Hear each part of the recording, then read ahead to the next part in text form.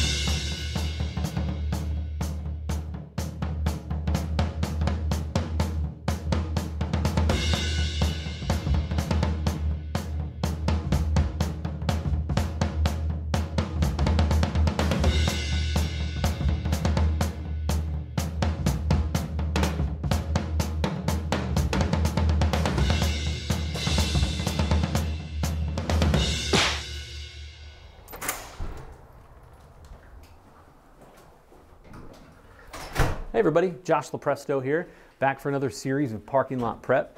So if you remember in the last couple of these series that we did, we talked about the fundamentals and these building blocks, figuring out, doing your research, who you're going to meet with, what their roles are, what their responsibilities are, so that you know who to talk to when you get in and who to ask what questions to. Now, to that point, questions. What questions are you going to ask in that meeting? Now, you've been called there for a reason. You're solving a technology problem. Maybe you're talking about UC, maybe you're talking about contact center, security, who knows what. Maybe you're talking about all of them. The most important thing is to restate. Hey, I understand that we're here to talk about X and Y and Z. Is that right? Now, there's always a couple ways that you can do this. You don't want to ask close-ended questions. You always want to ask open-ended questions. So if I come at you and I say, hey, we're going to talk about your voice today, does that sound good? You're just going to get a yeah. But if I ask a little more detailed, open-ended questions, that encourages more conversation. Hey, I understand that we're here to talk about your UC and your security strategy. Is that accurate, or did I miss anything, or anything that you want to add to that?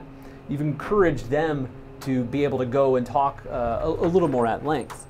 So the next thing that you want to do is you want to help make these opportunities sticky as possible. You want to find more, and that's what we're really here to help you with.